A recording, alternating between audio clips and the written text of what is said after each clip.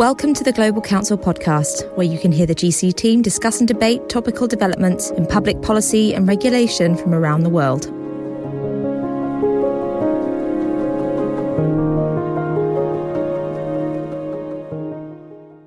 Thank you all very much for your attention. My name is Tiffany McDonald. I'm a senior advisor with Global Council. I am formerly an Australian diplomat, but any of the views that I express today will be entirely my own. My guest today is the perfect person to speak on the direction of EU trade trends. Arantxa González Laya was Spain's Minister for Foreign Affairs, European Union and Cooperation from 2020 to 2021, Executive Director of the International Trade Centre, the Chief of Staff to the WTO Director General, the first woman to hold that role, and the WTO Director General's Sherpa at the G20. She is currently the Dean of the Paris School of International Affairs at Sciences Po, again the first woman to hold that role, and like me, started her career as a lawyer. Arantxa, we are living in a time where foreign and trade policy are increasingly intertwined. Your career has had you operating at the highest levels of both foreign and trade policy. COVID has tested the resilience of food supply chains, and the war in Ukraine has put pressure on food prices and the prices of inputs. The impacts of geopolitics are increasingly more apparent in the daily life of global citizens, despite the positive sentiments we've just heard about food security in the EU. Climate impacts on agriculture. Arantxa, in the context of this polycrisis, you have written about the importance of staying the course on free trade and warned against the negative impacts of protectionism and increasing reliance on industrial policy. My first question is on the EU's trade policy, which set out a vision for open, sustainable and assertive trade policy. How would you score the EU on these three pillars? Well, let me first thank you and thank Global Council for the invitation to be back in Brussels. It's a nice place to be back to. And it's a nice place to be back to talk precisely about the importance of staying the course on open markets. I know it's very counter-cyclical to talk about this, but I think the geopolitics have changed. The perceptions and the necessities that citizens feel to respond to climate change have accentuated, but the laws of economics haven't changed. Last time I checked, they haven't. And this is where I think we need to place this conversation, Tiffany. Open markets is essential for the European Union, which draws a big part of its own growth from hitching it to the growth of other markets that are growing faster than the EU is. So it would be like shooting itself on the foot for the EU to close its market or to embark into some sort of protectionist approach to international trade under the excuse that this is what will protect the citizens, because we have found out that trade protectionism is not what protects citizens. You need to invest in many other things, including social safety nets, including infrastructure, including education, including innovation, including competitiveness, and thus will protect the citizens more. But we also have to face a reality, which is that the winds of geopolitics are hitting us very hard, that power as a structuring factor of international affairs is more prevalent today, that trade is also being weaponized, so there needs to be a response. So openness has to be the key, and I think the EU is being faithful to its stance on open markets. It's continuing to not only keep its markets open, but also open other countries' markets to Europe's exports, in particular in a part of the world that is growing very fast, which is Southeast Asia. This is the part, the good news in international trade, and therefore the EU efforts with Vietnam, with Singapore, and the ones that are and the negotiation, whether it's Indonesia, whether it's Philippines, it's a smart game. Again, in a geopolitical times, you also have to be prepared, building the resilience of the EU economy, helping businesses in Europe become more resilient, and also being a little bit more assertive in the use of tools that will help you fight against unfair trade. That is not just coming from the East, it's also coming from the West, if I take them up. And number 3, it's also, and I think this is important, it was discussed in the previous panel, transforming the European economy, and this means also transforming Europe's trade into a more sustainable one that can, through sustainability, improve the competitiveness in Europe, but that can also help in the fight against climate change by reducing emissions and by therefore making sure we will be able to live in this planet. So I think that the mix in Europe is the right one. It's keeping markets open, it's investing more in the assertiveness, and it's certainly playing a much more serious game on the sustainability side. If I can just pick up on that first point about the benefits of open trade and more openness being the response despite the instinctive reversion to more protectionist market interventions. You touched on the benefits of free trade and in particular the impacts in Asia, where we've seen millions of people lifted out of poverty. That's a positive story for human development, but it also creates a new market dynamics. These are consumers that weren't there before. That with the tension of trying to make trade more sustainable presents regulatory challenges. Sure. How you govern that framework to make sure that trade, including trade in agriculture, remains open and not over-regulated and continues to deliver benefits for the global trading environment. Can we touch and zoom out a bit more in that context and look at the World Trade Organization and the role that it can play in keeping markets moving and open? A decade ago, the Doha Development Round saw discussions grind to a halt. Agriculture was one of the more challenging pieces of that negotiation. What role can the WTO play in keeping markets open now in the current environment that we see, and in particular around agriculture? Or have we missed that moment? Well, I think the WTO is an essential system which binds basically every country in the world, bar a few really smaller traders that are not yet part of it. But if you look at international trade, everyone that matters for international trade is under this roof. And it's essentially a system of checks and balances to guard against the worst trade instincts that countries always have, with this idea that by taking trade protectionist measures, you're going to protect your citizens. In agriculture, this is of particular relevance for several reasons. One, because agriculture always lagged behind other parts of international trade in terms of this system of checks and balances. Agriculture was not there at the beginning when the old GATT, the predecessor of the WTO, was created for different reasons. So it's lagging behind in terms of it being covered by the system of common, let's say, guarantees. That is what the WTO offers.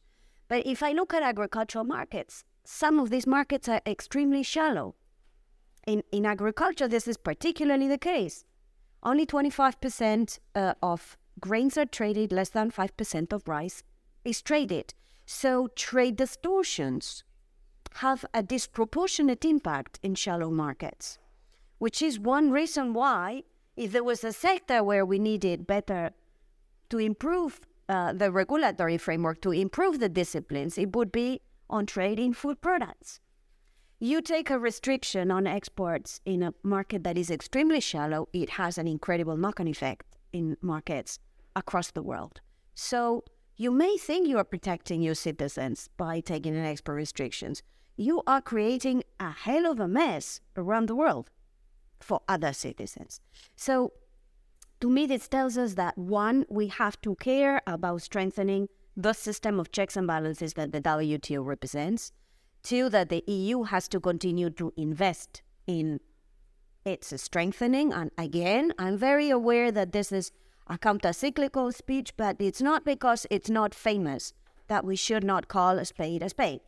And today we need to call a spade a spade. The WTO needs leadership, and I do hope that Brussels and the EU member states will continue to give it the space that it requires, working with other countries around the world that also see the need for greater disciplines, including, as I said, and in particular in food, whether it's on regulating unfair practices by means of distorting subsidies, whether it's by means of regulating better export restrictions, or whether it is by lowering the barriers to trade in food products, whether it is, and here is where I want to link it to the beginning of this conversation, on sustainability, which is essential. Again, we just heard it from the previous panel, I'm not going to repeat it.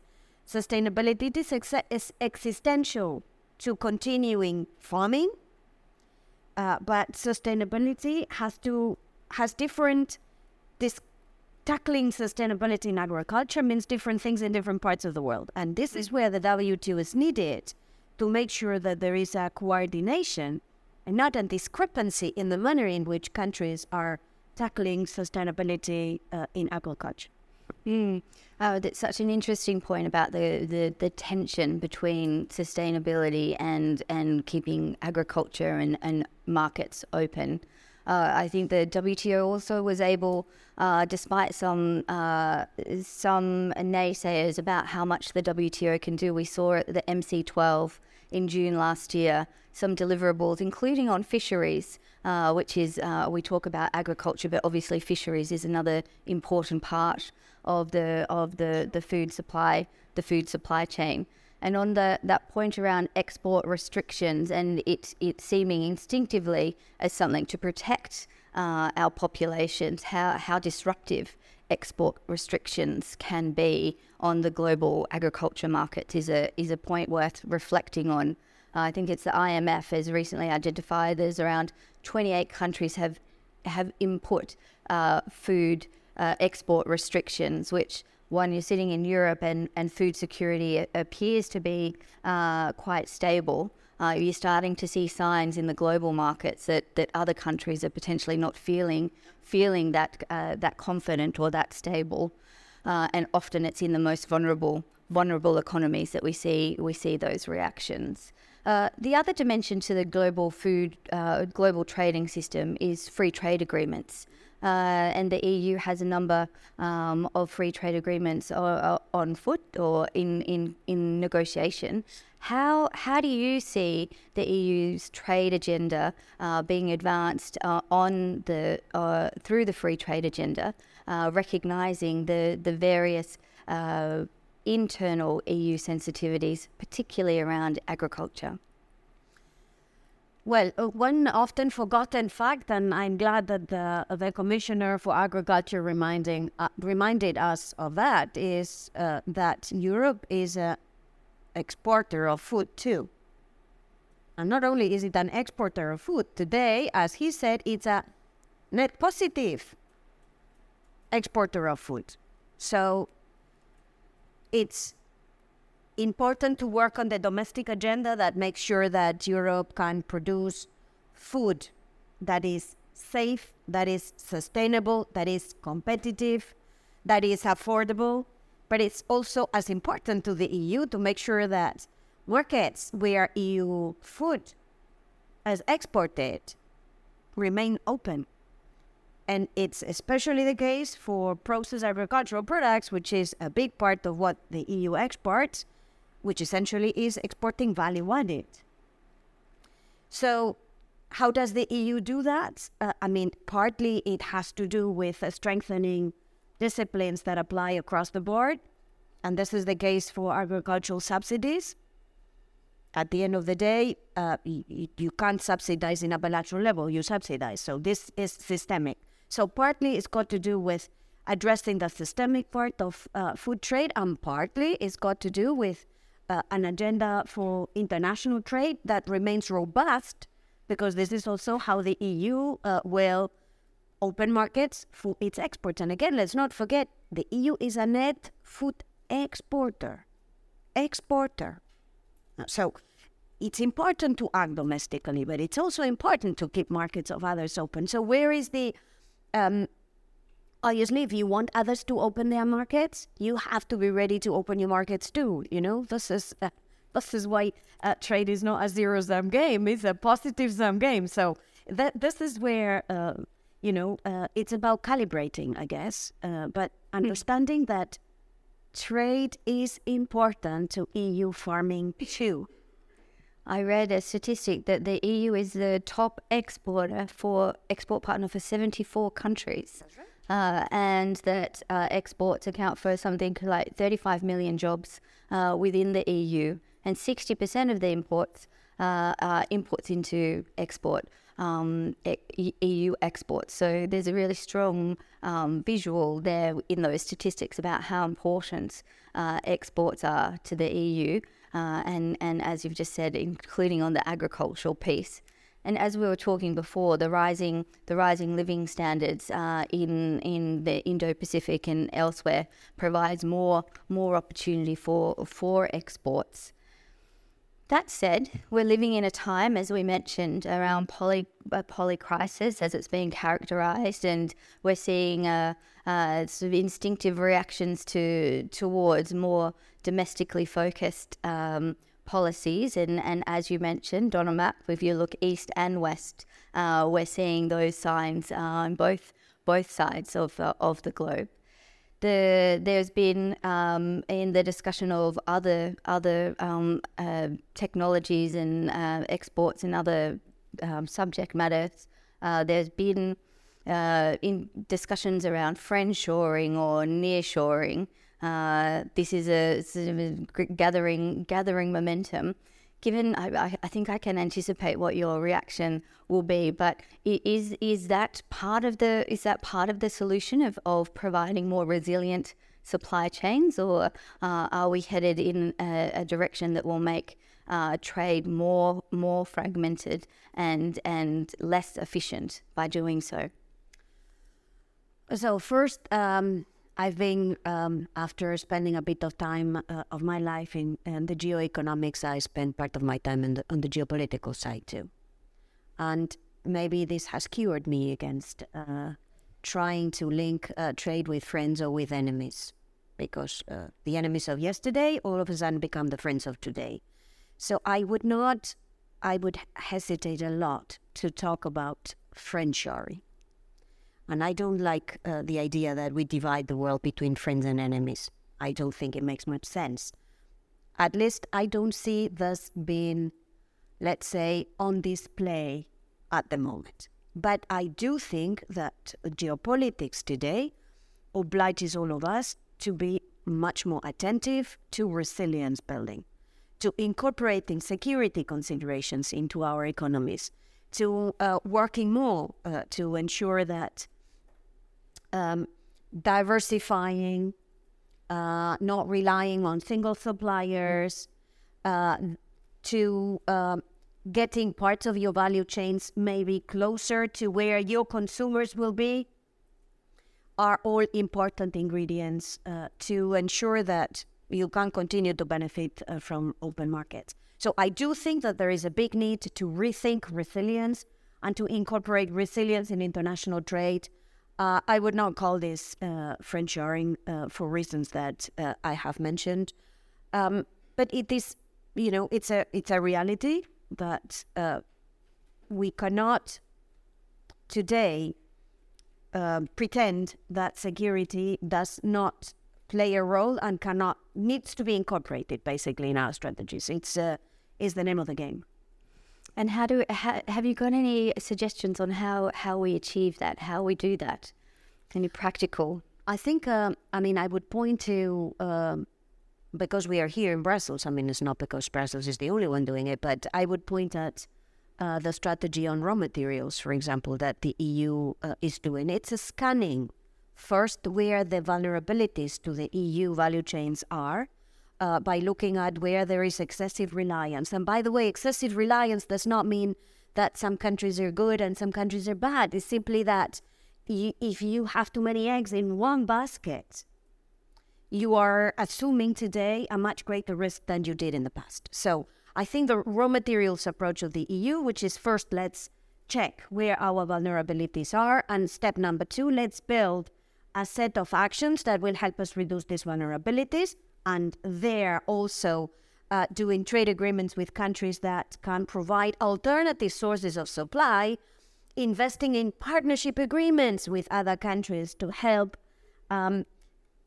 them also be part of this desire to participate in trade, but with more value added, is a bit what I've seen the EU do with its agreement recently concluded with Chile, for example.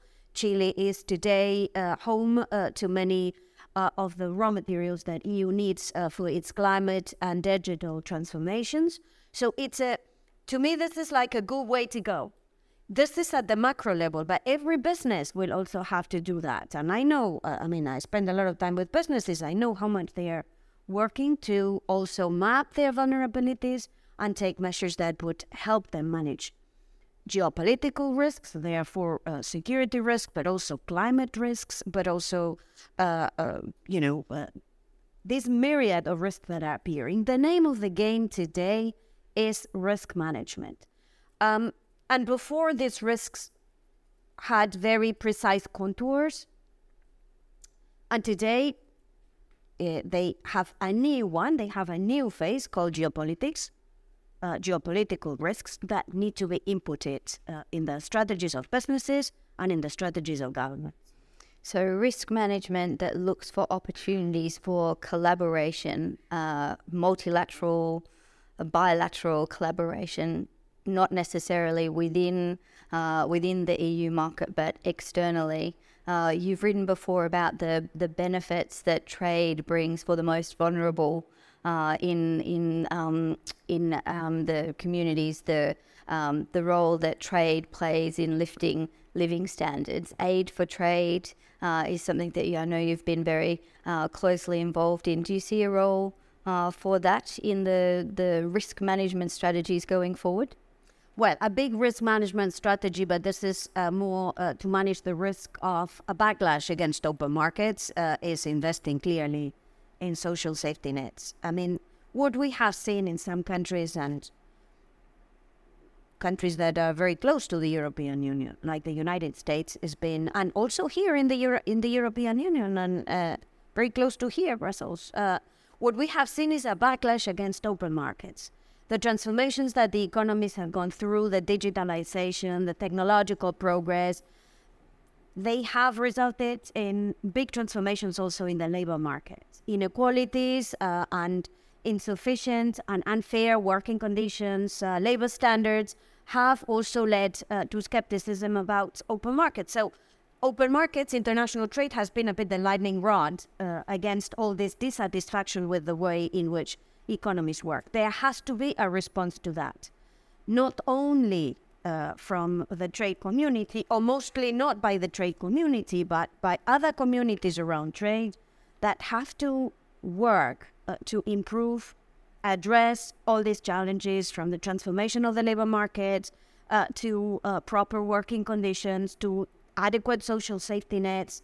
And if we do not do that, we know that the backlash will be on open markets, on international trade. So that's where the response has to be. I would say that for many countries around the world, this has to come in the form of support and cooperation from its partners, and in us maintaining our markets open, because this is how they hitch also on the one wagon of innovation, competitiveness, which they also need. So this is where I see a win-win partnership, but built around this idea that you have to make trade possible, you have to make trade happen, and you have to make sure that trade works for all. And this is unfortunately not the task of trade negotiators. So helping others will help the trade environment within our own countries is the thesis.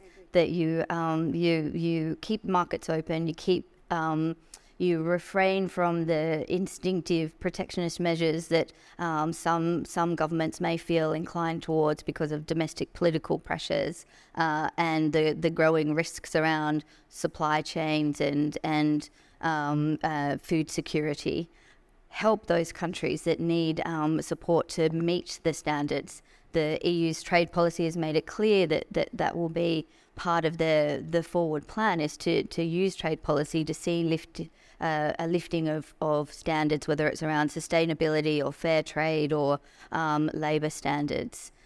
Arantxa, final comment from you before we open up to questions in the audience. The future direction of trade policy for the EU. You feel that we're in a comfortable space now, or are there headwinds ahead that we should be looking at? No, we're not. We're not in a comfortable space, not at all. There are headwinds from within and there are headwinds from outside. And it's about how the EU will navigate those two that will matter. I mean, the tools are there. If I look at the policy statement is a good one, in my view, with this triple lens of open, sustainable, including sustainable from the social point of view, let's not forget, and assertive. But what will be difficult for the EU is to keep the course unless the EU finds a big coalition of partners around the world that will see it as it sees it. So a lot of work for the EU, not only in Brussels, but in capitals around the world, to build this coalition of countries that want to work along those lines. Arantxa, thank you. You've given us a great deal of food for thought. Can I throw to the audience, are there any questions? And please introduce yourself when you ask the question.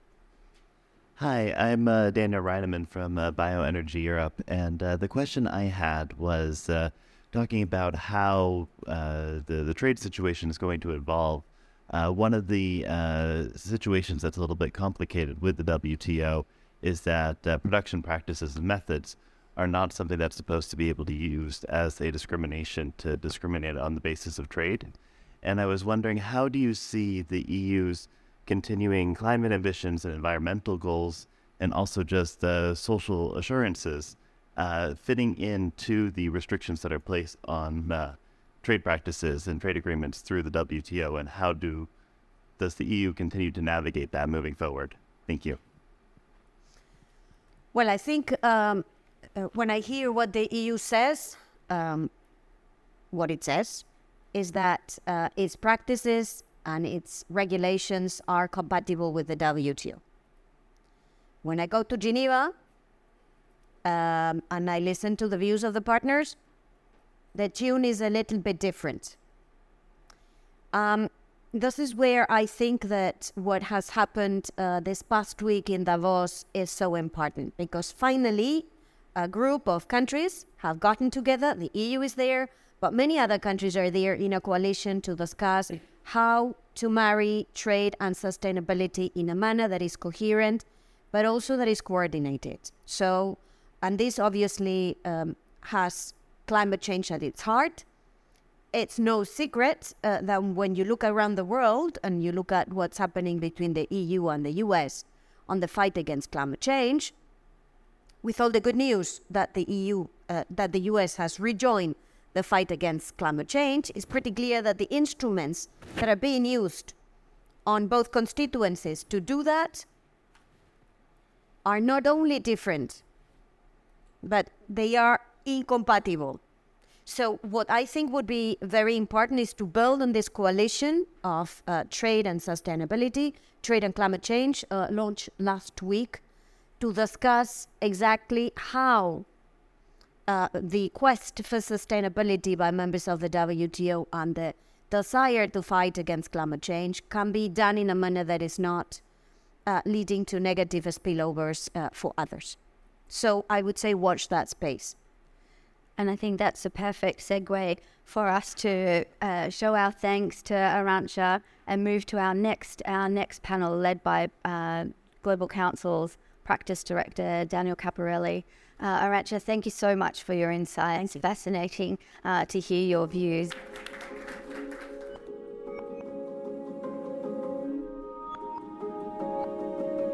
For more insights, blogs and analysis, you can visit our website www.global-council.com and subscribe to our mailing list. And you can follow us on Twitter at global_council.